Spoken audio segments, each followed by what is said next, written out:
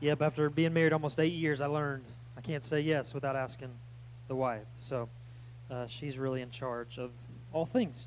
And so, hey, if you have your Bibles, would you open up to Haggai chapter 1? Haggai.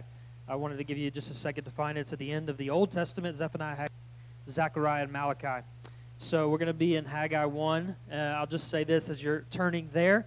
It is such an honor to be here. I know Jonathan, as the pastor of this church, has the responsibility to shepherd the people that are a part of this church and to guard who stands and proclaims God's word. And he doesn't give this to just everybody. And so I find an incredible honor that Jonathan would ask me. And so thank you, Jonathan. And I love this church. I love New Hope. And I've never been here. Came to New York when I was 13 years old. It's my only other time in New York. But I love this church for a couple reasons. Number one is you sent us Liz Joa. And so we are incredibly grateful. We love Liz. She's staying with us forever. So sorry about that. You guys lost her, but I appreciate it. And so we love Liz. And so we have a piece of you with us serving on our team there in Memphis. And then I love you because I love your pastor, and you love your pastor well. We talk often in texts and phone calls, and there's not a instance that goes by where he doesn't talk about you guys and how much he loves you and how much you've been good to him, and so his family. And so I'm deeply grateful for you, love you, and have been praying for you guys since he came last January, I guess. We've been a year and a half. So all that being said, let's get into God's Word. That's why we're here. And this is God's Word is what changes lives. And so we want to get in here to Haggai chapter 1. We're going to talk about this theme of having a kingdom priority. Having a kingdom priority. And so that'll make sense as we get there. Before I jump into read Haggai chapter 1, I wanted to give us some context, some background, instead of just jumping right in and you not understanding when this was written, why this was written. So let me give you just a little bit of background about the times in which the book of Haggai was written. So in 586 BC, I was a history major in college, and so I love history. This may bore you for like 30 seconds, but just hang tight for a second because it's important to the story. In 586 BC, Israel was conquered by the Babylonians. So the Babylonians were one of the enemies of God's people. They came in, conquered Israel, and they destroyed everything in Israel. The temple that the Jews would worship in, that's where God's presence would dwell. In the Old Testament, and was destroyed. That was a temple that Solomon built. They destroyed it. They took it down to nothing, and they did not allow the Jews, God's people, to remain in Israel. They put them in captivity. They put them in slavery. They shipped them away, and for 50 years, the Israelites lived in captivity until the Persians, other enemies of God, came and conquered the Babylonians. And so the Persians, though, were way more liberal. They didn't care who you worshiped or what you did, so they just said everybody's free to do what they please. And so the Israelites, many of them, in fact 50,000 of them, made the journey back home, back to Israel. Some of the Jews remained in Persian territory because they had been born there. They'd been 50 years, so that was their life, and so they didn't want to leave. Those are talked about. Those Jews who stayed in Persia are referenced in the book of Esther. You can read about those. But the Jews that came back to Israel, God gave them a purpose. God gave them a job to do. He says, when you get back home to Jerusalem, I need you to build the temple. I need you to rebuild the temple that was destroyed. And it says, you can read about it in Ezra, the book of Ezra, that the Israelites began to build the temple. They got the foundation built, and then difficulty came. There was some persecution. Some people didn't like that, so they began to say, what in the world? Why is this happening? God, you told us to build the temple, but now Times are difficult. And let me just say that God didn't say that following him, doing what he said, would be easy. In fact, he said that in this life you will face trials and tribulations of many kinds. But then Jesus also said, take heart, I've overcome the world. I'm with you, I've already won. And so what God has called us to is not easy. Following God, following God's will for our life, having this kingdom mindset, when it's not about us, it's about God, is not easy, but it is worth it. Because Jesus is worth giving everything to. Jesus is worth giving your life to. Jesus is worth following today and tomorrow and the next day and the next day. Because Jesus loves us. He gave his life for us so that we could have life. And so that's kind of the background of the story. That's where we find ourselves in Haggai. So after they released from captivity, they began to build, then they stopped. And so for 15 years, nothing's done. The temple that God asked them to build is not built. And so they just, for 15 years, they do nothing. They just live life. And then God sends the prophet Haggai to give them a word. God, after 15 years, God sends Haggai to speak to the people on behalf of God. And so let's read just the first few verses in Haggai chapter 1. Beginning in verse 1, it says this, in the second year of Darius the king, in the 6th month, on the first day of the month, the word of the Lord came by the hand of Haggai the prophet to Zerubbabel, the son of Shealtiel, governor of Judah, and to Joshua, the son of Jehozadak, the high priest. This is it. Thus says the Lord of hosts, these people say the time has not yet come to rebuild the house of the Lord. Then the word of the Lord came by the hand of Haggai the prophet again. Verse 4, is it a time for you yourselves to dwell in your paneled houses, while this house, my house, God says, lies in ruins? Now, therefore, thus says the Lord of hosts, consider your ways. You have sown much and harvested little.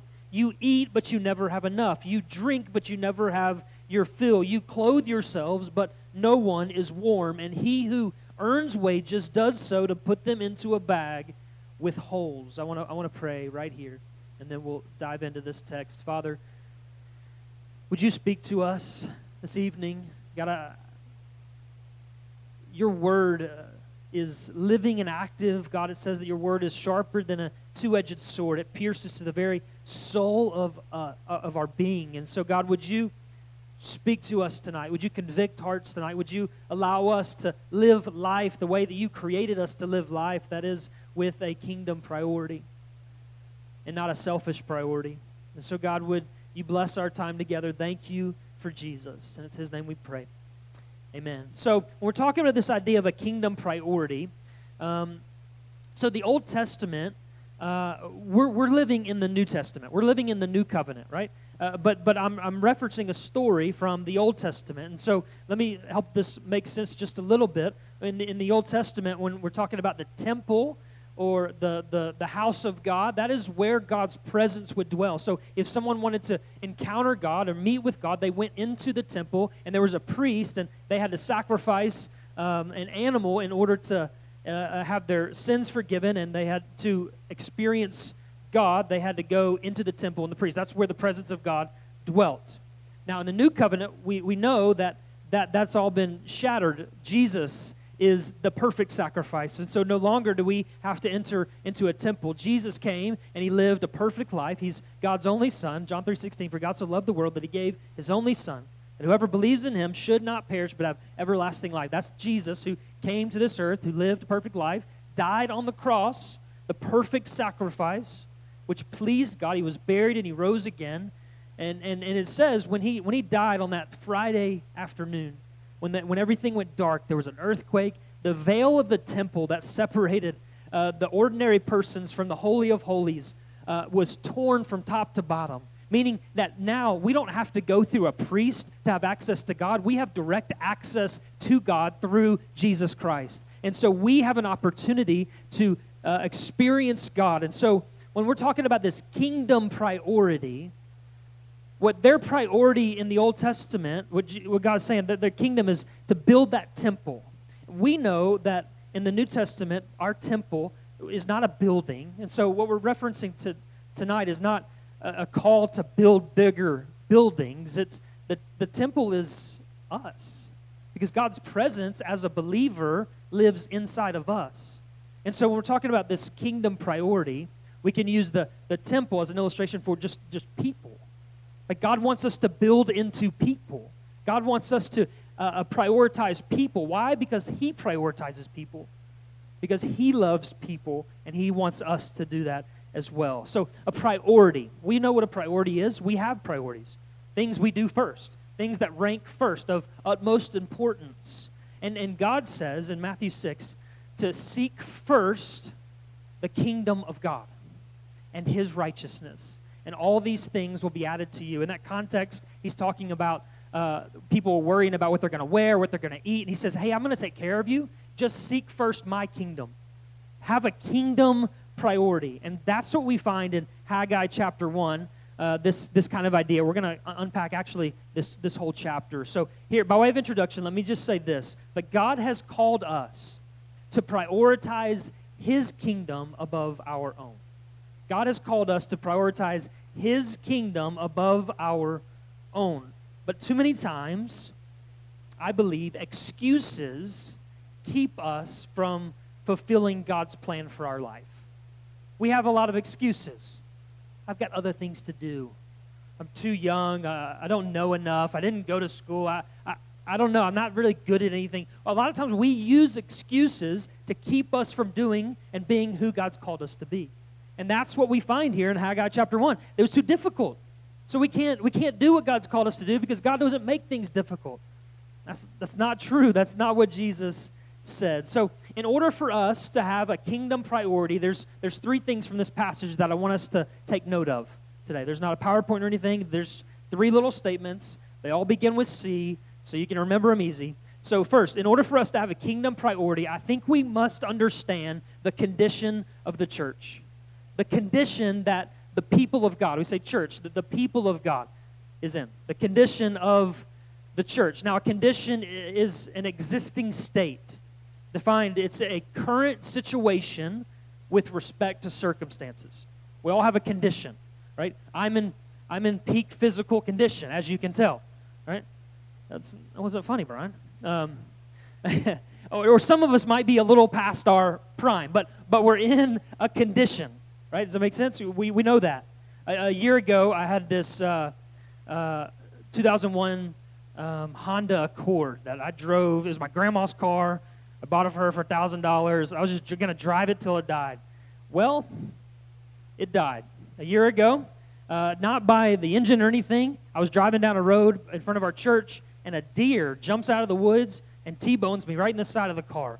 Blood, guts everywhere, gruesome scene. Looked like something out of a war movie, but it was intense. The deer's laying there in half, and I'm like, what in the world? The car's totaled. And so the car was in a condition, and then it got hit, and it was in a worse condition. But it still had a condition. It just was, the value just dropped. We all have a condition that we are currently in. And so the condition of the people of God in Haggai 1 was not very good. They were far from God. They were just doing their own thing. They were just doing what they wanted and not doing what God wanted, which is where we find a lot of people in our world. Most people are just doing their own thing, just living life, just trying to be the best you that you can be, whatever that is, just trying to build your own kingdom. And God says, as believers, man, that's not our life. As followers of Jesus, that's not us. God says, no, I've got you. You're good. You're secure. I'm going to take care of you. I'm going to give you everything you can even imagine. I'm going to bless you. But prioritize my kingdom. Prioritize people. Prioritize getting the gospel, the good news of Jesus Christ, to the lost and dying world. And so verse 2, I want you to see this. Verse 2, when Haggai comes to the people, he says this, This is what the Lord says. These people say the time has not yet come to rebuild the house of the Lord. This is God's version of their excuse. This is God saying, this is what you're saying. It's not yet time because it would be easy, right? And that's what God says. He says, but in verse 4, so it's not a time to rebuild the house of the Lord. It's not a time to do what I've told you to do, but in verse 4, it is a time for you yourselves to dwell in your paneled houses while this house, my house, lies in ruins. And so here's the context of these word times. So God's saying, hey, you're telling me, I told you to rebuild my temple, but you're telling me it's not time for that. But it is time for you to build your own kingdom, to build your own houses. It says in verse 4 that it's time for yourselves to dwell in your paneled houses. And that's key there, because it's not just dwell in your houses. These are tricked out houses. These are houses, legit houses. Like paneling in this day and age in Israel would have cost a lot of money. They would have had to gone to, if you've ever been to Israel, I was just there about 4 weeks ago. There's not a lot of woods, there's not a lot of forest, and so they would have to go over the hills to Jordan to get wood from there and bring it back home to panel their houses, to make their houses legit or whatever, some shiplap, or whatever they wanted. And so so God's saying, hey, you're spending a whole lot of time, a whole lot of energy, a whole lot of money to build your own house, while my house is just sitting there doing nothing. God's saying, now I want to be with you. I want to put my presence in you, in your midst, but I can't until you do what I've told you to do. And this is the condition of the people. They're in essence, God is saying, you have all the time in the world to do what you want to do, but you have no time for what I've called you to do. Ever been there? Ever felt that weight? Where God's saying, man, what are you doing? Is it all about you, or is it all about me? That's what God's saying. That's basically the question he's asking. What are y'all doing? That's the condition that we find the church, the people of God in. And let me just say that the problem for them was not wealth.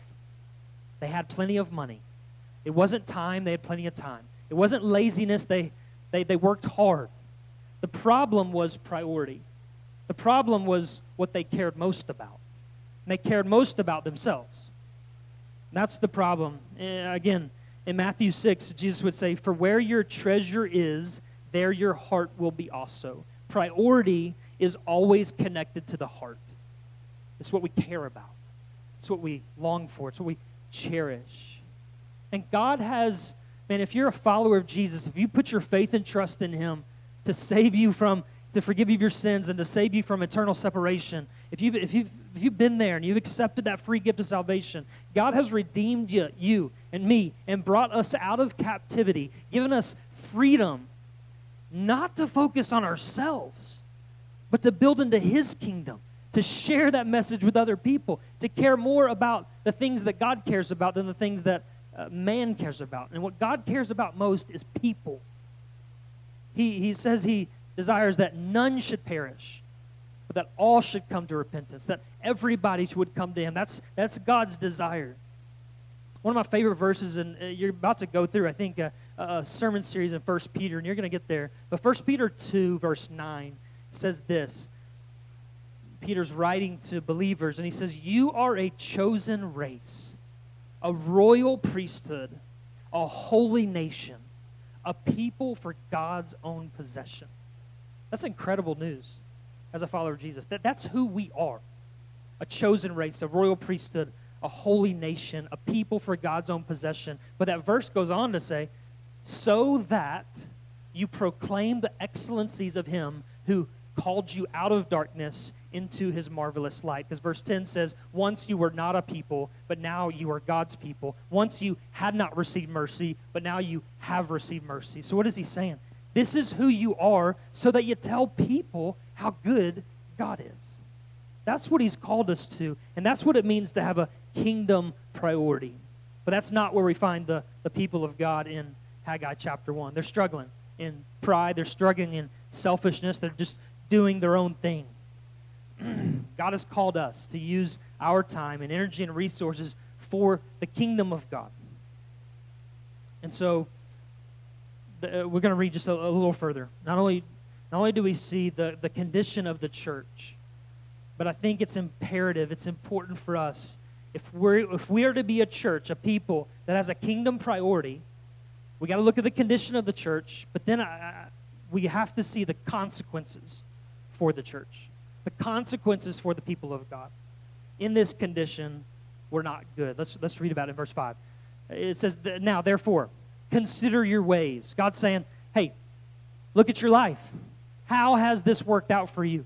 You've only cared about you. You've not done what I've asked. So how has this worked out for you? Consider your ways. And he says, you've sown much and you've harvested little. You eat, but you never have enough. You drink, but you never have your fill. You clothe yourselves, but no one is warm. And he who earns wages does so to put them into a bag with holes. You ever feel like that with your money? It's in a bag with holes. And just, where'd it go? I had this stuff, and then all these bills come up, and now I'm broke. I mean, that's what I see here, and that's what happens when we prioritize ourselves. We will never have enough. We will always want more. We always want something next. That's what he's saying there. You work all this, and you never have your fill. You're warm. You're never warm, and you never have enough. And that's the way God's economy works. It doesn't make sense. But when we spend into the kingdom of God, when we invest into the kingdom of God, into others, into doing what God's called us to do, we will have abundance. That's the way God works. God will bless in more ways than just a financial blessing. God will give you peace beyond understanding. God will give you joy that you can't even fathom. That's what God does. And so here's what God says. Consider your ways. How has it worked out for you? If you skip down real quick to verse 9, he continues the same thread. He says, you looked for much, and behold, it came to little. When you brought it home, I blew it away. Why? Declares the Lord of hosts. Because of my house that lies in ruins, while each of you busies himself with his own house. Therefore, that's what God says. Because you've done this, because you've only prioritized yourself, therefore, the heavens above you have withheld the dew. The earth has withheld its produce. I have called for a drought on the land and on the hills and on the grain, on the new wine, the oil, on what the ground brings forth, on man and beast and on all their labors. What he's saying is, these are the consequences. These are how it's worked out for you. These are your ways. And you will never have enough. Nothing will satisfy. And when we invest on ourselves, that's what God's saying, it's a waste. It won't last. But true satisfaction comes when we give and when we invest in something that is bigger than ourselves. And that is the kingdom of God. That is investing in other people. And so here's the question for us. Where does your time go? Where's your energy go towards? Where are your resources being poured? Is it to make you better? Is it to build your kingdom? Or is it for God's kingdom? If it's for yours, you'll never have enough. You'll always be longing and wanting more. I just heard an interview. I read it in a book, so I didn't hear it, I guess, because I read it. But it was an interview a few years ago that the author wrote about, a CBS interview with Brad Pitt. And Brad Pitt, one of the most successful actors in our day, has everything you could ever imagine. And this interviewer asked Brad, he says, hey, Brad, tell me how good your life is, or something like that. I can't remember exactly. And Brad Pitt says, man, I've reached the top. I've got everything I could ever want, and I feel all alone. And he said, I feel like there's something missing in this interview. That's what he said to this reporter. And he says, what is that? And Brad Pitt said, man, I wish I knew.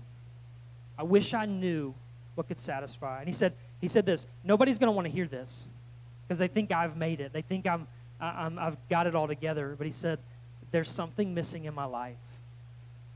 And that just broke my heart. Here's a guy who's achieved it all according to our world standards. I know what he's missing. He's missing Jesus. Because Jesus is the only thing in this world that can give us satisfaction, can fulfill us, can fill that empty void that's within us. Jesus is that. And without him, man, we're left wanting and wanting and wanting and wanting. But when you have Jesus, it's all you need. When you have Jesus, that's all you need. So these are the consequences where we find the people of God. Right? When I have two little boys, 4 and 2. My 4-year-old is named Webb, and my 2-year-old is named Henry. And those guys I love them to death, and but they're troublemakers. Right? They just get into a lot of mischief. They get in a lot of trouble, and we have to discipline them a lot of times. But when they disobey mommy or daddy, we either we give them a little spanking if we need to. If they need that, we'll put them in timeout, whatever it is. But we don't just leave them in that consequence. We don't just leave them in that punishment. I don't leave them in timeout forever, because child services will probably come to my house. I don't leave him in that consequence. I give him a call. I say, Webb, are you gonna listen to Daddy now? Yes, sir. Yes, sir. And we come out. We come out of that. And so what we find here is this is not the end of the story. Even though the situation looks bleak, even though there is a terrible condition and some consequences, the story doesn't end there, because every time we have consequences, God is just like a much better version of an earthly father. He doesn't want us to remain in that consequence. He gives us a call to obedience. He says, now, hey, I know you've done this, but he gives us a second chance, and a third chance, and a fourth chance. Hey, come on, follow me. Come on, do it. Just build into my kingdom. And so not only do we see in this passage the condition of the church and the consequences for the church, but we see the call to the church. We see the call to the people of God. Look what it says there in verse 7. Thus says the Lord of hosts, consider your ways. And in verse 8, now, he says, go up to the hills. Bring the wood. Those same hills that we talked about earlier, way over in Jordan, go to those hills and bring that wood that you used on your house and build the house. Build my house, that I may take pleasure in it and that I might be glorified. This is the call to the church. Right? What do you do when you've been prioritizing yourself over God's kingdom? What do you do when you find yourself empty and famished and thirsty? You use the same energy, the same resources that you use to build your kingdom, and you build God's kingdom. And you pour that into God's kingdom. God's saying, hey, don't stop working. Don't stop making money. Don't stop filling your calendar. Don't stop traveling. But do that now with a purpose. You spend money to invest in the kingdom of God. Travel to reach people for the kingdom of God, for God's glory. Instead of building your own little kingdom, take that same energy and that same time and those same resources that you've been using and poured into my kingdom. This is what God's calling them to do. He's saying, seek first my kingdom. I'm going to take care of you. I'm going to protect you. I'm going to be with you. Just prioritize my kingdom. Prioritize what I've called you to do. And then, I love this. What happens? What do the people do? Look at verse 12. It says, then Zerubbabel the son of Shealtiel and Joshua the son of Jehozadak the high priest and all the remnant of the people, what it says, obeyed the voice of the Lord their God. They obeyed God. And it says, and they obeyed the words of Haggai the prophet as the Lord God had sent them. And don't miss this. And the people feared the Lord. Right? Their first act of obedience had nothing to do with their hands. It had everything to do with their heart. They feared God. Their heart moved towards God. When earlier it was all about themselves, now their heart was bent towards God. They feared the Lord. They worshiped Him. They obeyed. Right? Priority is not an action issue. It's a heart issue. It's a worship issue. And so the question for us is, where is your heart bent? So as we kind of wrap up, and I'm going to wrap up with the last couple of verses, I want to ask this question. How do we know, how do you and I know if we have a kingdom priority? How do we know, because I think you can know, how do we know if we're prioritizing the kingdom of God above our own kingdom? 3 ways. You ready? Number 1, God is glorified. If we are prioritizing the kingdom of God, He will be honored. He will be glorified. Look what it says again in verse 8. I read it. Go up to the hills, bring the wood, build the house, that I may take pleasure in it, and that I may be glorified. So why should the temple be built? Why should we care about taking the gospel to the ends of the earth, to all people? So that God can be glorified, because God is glorified by saving sinners. God is glorified by bringing people into His family. That's how God is glorified. And so if we're doing that, God will be glorified. And so is this true of your life? Is what you do and how you live, is it glorifying to God? Are we bringing honor to God by how we live, by what we say, by what we give to, by where we go, by what we do? Is God glorified by how you live your life? But secondly, how do we know if we have a kingdom priority? God will be glorified, 1. And 2, God is present. God will be present with us. Look what it says in verse 13. It says, then Haggai, the messenger of the Lord, spoke to the people with the Lord's message. This is after verse 12. It says they obeyed, they feared the Lord. And then it says in verse 13, he spoke to the people with the Lord's message, I am with you, declares the Lord. When we obey the Lord, when we move our affections toward God, He's with us. He's present with us. And all throughout Scripture, man, I love the story the stories in Scripture, Old, New Testament. Every time God called somebody to take a step of faith, and then God revealed His faithfulness. God was always right there. If you just track with me, like Ruth, in the book of Ruth, like she had to put herself into Boaz's field, and then Boaz took her in. She had to take that step of faith, and then God was faithful. In the New Testament, Peter, like he had to, when he walked on water, he had to step out of the boat, take that step of faith.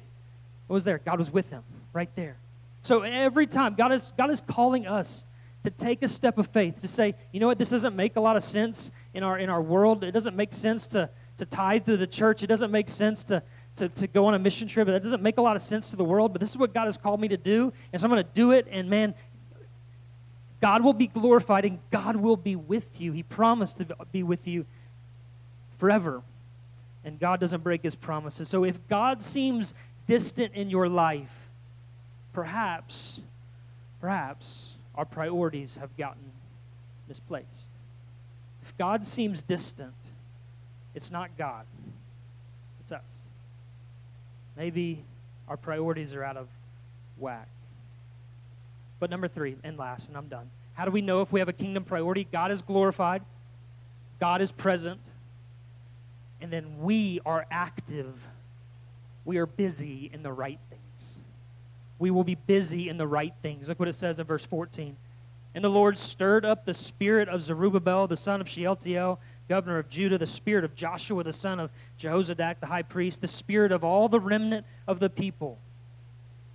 It says, and they came and worked on the house of the Lord of hosts, their God, on the 24th day of the month, in the 6th month, in the 2nd year of Darius the king. It says they were busy in the right things, in following God, in doing what God had originally told them to do. Those who prioritize the kingdom of God busy themselves with the right things, spending time with God, serving people, giving to the church, honoring Him with their time, their giftings, their resources. I believe the church across in our Western Hemisphere, across America, it is time for us to reorient our lives back to Christ, to bend our hearts, move our affections toward God. Because for too long, I think the reason the church in America is stagnant, is maybe plateaued, declining in a lot of areas, is because we care more about us than we do God. We care more about our kingdom than God's kingdom. And I believe if we're to make a difference in our communities, the the church, the people of God, have to prioritize his kingdom above our own. Have to use our time and energy and resources to make much of Christ, not much of us. So we'll be active in the right things. Now, as you think back through this story, some of you may be confused. Jonathan will clear that up later. But as you think back through this story, I just want you to hear this, to picture this, that the people of God were in captivity. They were in slavery. God rescues them, brings them out, back home, and he gives them a job to do. He gives them a work. Build my temple. Build into my kingdom. That's a picture of the gospel. That's a picture of the good news of Jesus.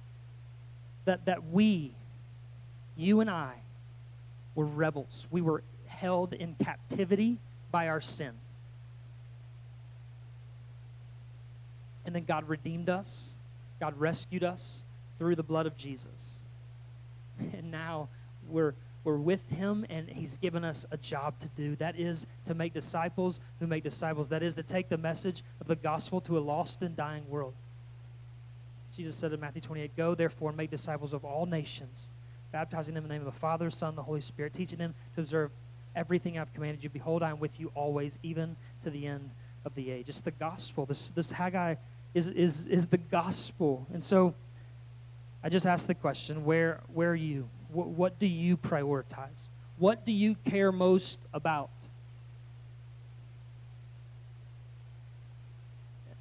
If we're not careful, I think we have to make this decision each and every day. That's why Jesus would say, if you want to come after me, you must deny yourself daily and follow me. Because our pride and our sin gets in the way so much. And so I have to make the decision every day that today, God, it's about you and your kingdom. It's not about me. And so I just ask as we wrap up, would you bow with me? Would you maybe close your eyes? Just maybe block out distractions just for a moment.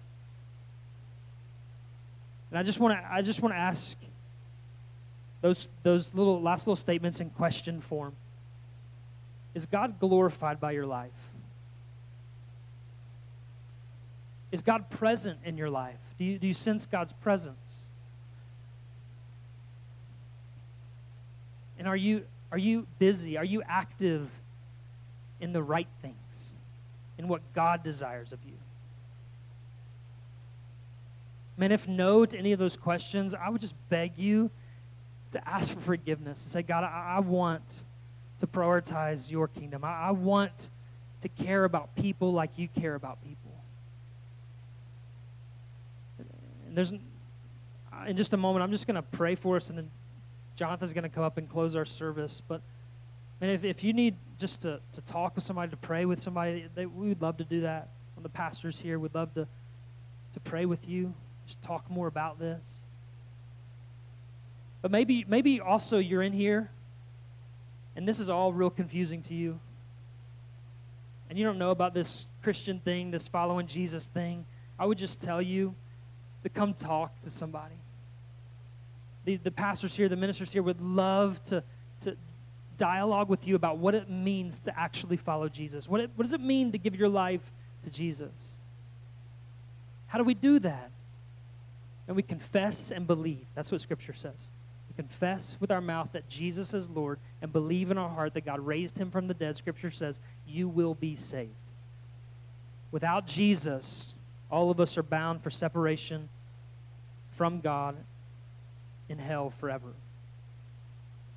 But with Jesus, we can have life and life abundantly forever. And so if you have a question about a relationship with Jesus, I beg you to come talk to Pastor Andy, Pastor Jonathan, one of the other ministers here. They'd love to chat with you. I'm praying for you, each one of you, that you would have a kingdom priority today and tomorrow and the next day, so that we can hear in Memphis, Tennessee, that God has an incredible outpost, an incredible lighthouse that's making a difference in their community. But it won't happen with a selfish priority. It only happens with a priority based around the kingdom of God. So let me pray for us, and then I'll turn it over. Father, thank you for our time together today. Thank you for being with us. Thank you for speaking to us. God, thank you for your word. God, I pray that your word would continue to move among hearts, would continue to go with us. God, I pray that your presence would not leave us. God, you would give us wisdom to be who you've called us to be and to do what you've called us to do. And so, God, would you bless this church? Would you bless these people? And God, I pray that you would make much of yourself through them in this community. We love you. It's in Jesus' name I pray. Amen. Hey, we all just give Josh a big thanks and a round of applause for him, just saying thanks.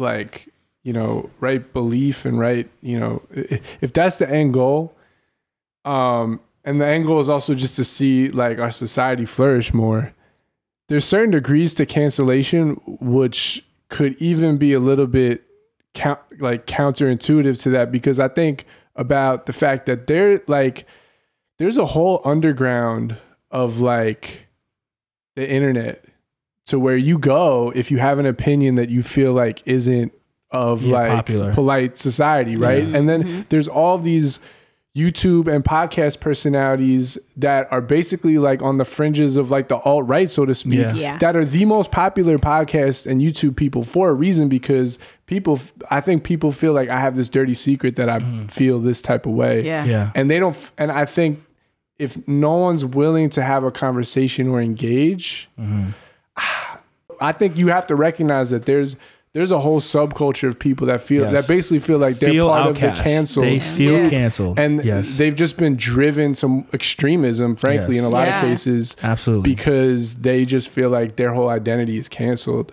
And so I don't know what it looks like to rebuke and seek justice and without, like, I don't know what the right mechanism is. I just think that there needs to be a conversation. Like, you need to be aware of that, you know? I don't know that our society is enlightened enough to have those kinds of conversations and have them be redemptive. Because I think about, in issues when Donald Trump first got elected, like my timeline was full of cancellations, because like if you even said like, oh, you voted for him in any way, shape, or form, it's like, let me know who voted for Donald Trump. Raise your hand so I can unfriend you right now. So we don't even have to have any communication. And I think like even with social media, with like the algorithms, they're spun in such a way that we end up talking to the same people who think exactly like us anyway. So there aren't these forums where we can have healthy conflict to talk about like, I feel like this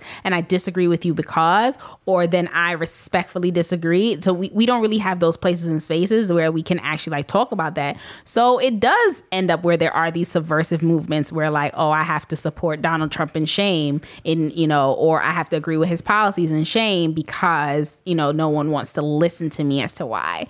I think about Kanye West, the second that he went to the White House, we were done with him. But while I disagree with what Kanye was saying, it's like, did we actually listen to him as to why he went to the White House? And I don't think people were really open and ready to like hear a differing opinion, whether right or wrong. They just weren't open to it. And I think that even just, I don't know, because I think a lot of these people, they're just not willing to change their opinion. And so giving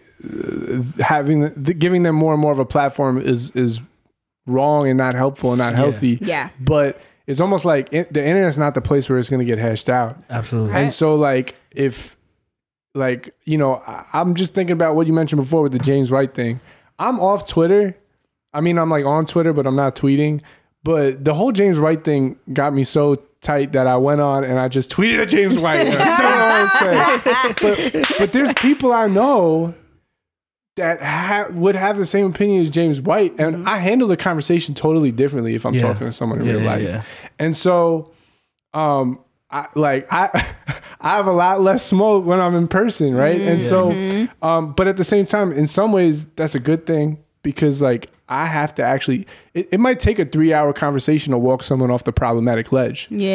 So how do you post your way out of that? And I think that's the tension that I don't even know how to resolve. Internet just might not be the place. So that's very challenging. I mean, because I do think that with when people do feel canceled and they hold these extreme views, they go to these dark places on the internet and they feed their passions, and sometimes it leads to horrible things. Like we've seen recently so many attacks from white supremacists taking place, and we can't blame cancel culture for that. That's But at the same time, just being honest. No, yeah, for sure. I'm definitely not saying cancel culture is to blame for that. I'm not entirely sure entertaining, like you said, entertaining them, because at the end of the day, like these individuals who hold views like that, extreme views that are hurtful to other people, they should not be given a platform to. Some part of me is like, yeah, we shouldn't allow you to spread your views. Like, yeah, we shouldn't, right? But the reality is, the scary part is, a lot of people that we don't, more people than we think actually hold these views. And they're sitting right next to us in the church. And it's sitting right next to us. Amen. And so it's almost like I think we think we're completing the mission by shutting down certain people, but we're actually not, right? And so then at that point, it's like, well, at some point we do have to engage people because there are people who, in your mind, you would respect a whole lot more. You know, you respect them a whole lot more because you don't know they hold these views, but they actually do hold these views. So, yeah. So, I don't know. It's a complex thing. Yeah, and I think I just lament the culture in general, man. Just like the fact that everything is so toxic that, you know, it would lead people to such extremes. Yeah. And yeah, I guess, man, this just got really dark, really deeply. But I actually have to put money in my meter. Yeah. So can I go do that real quick? Yeah. And then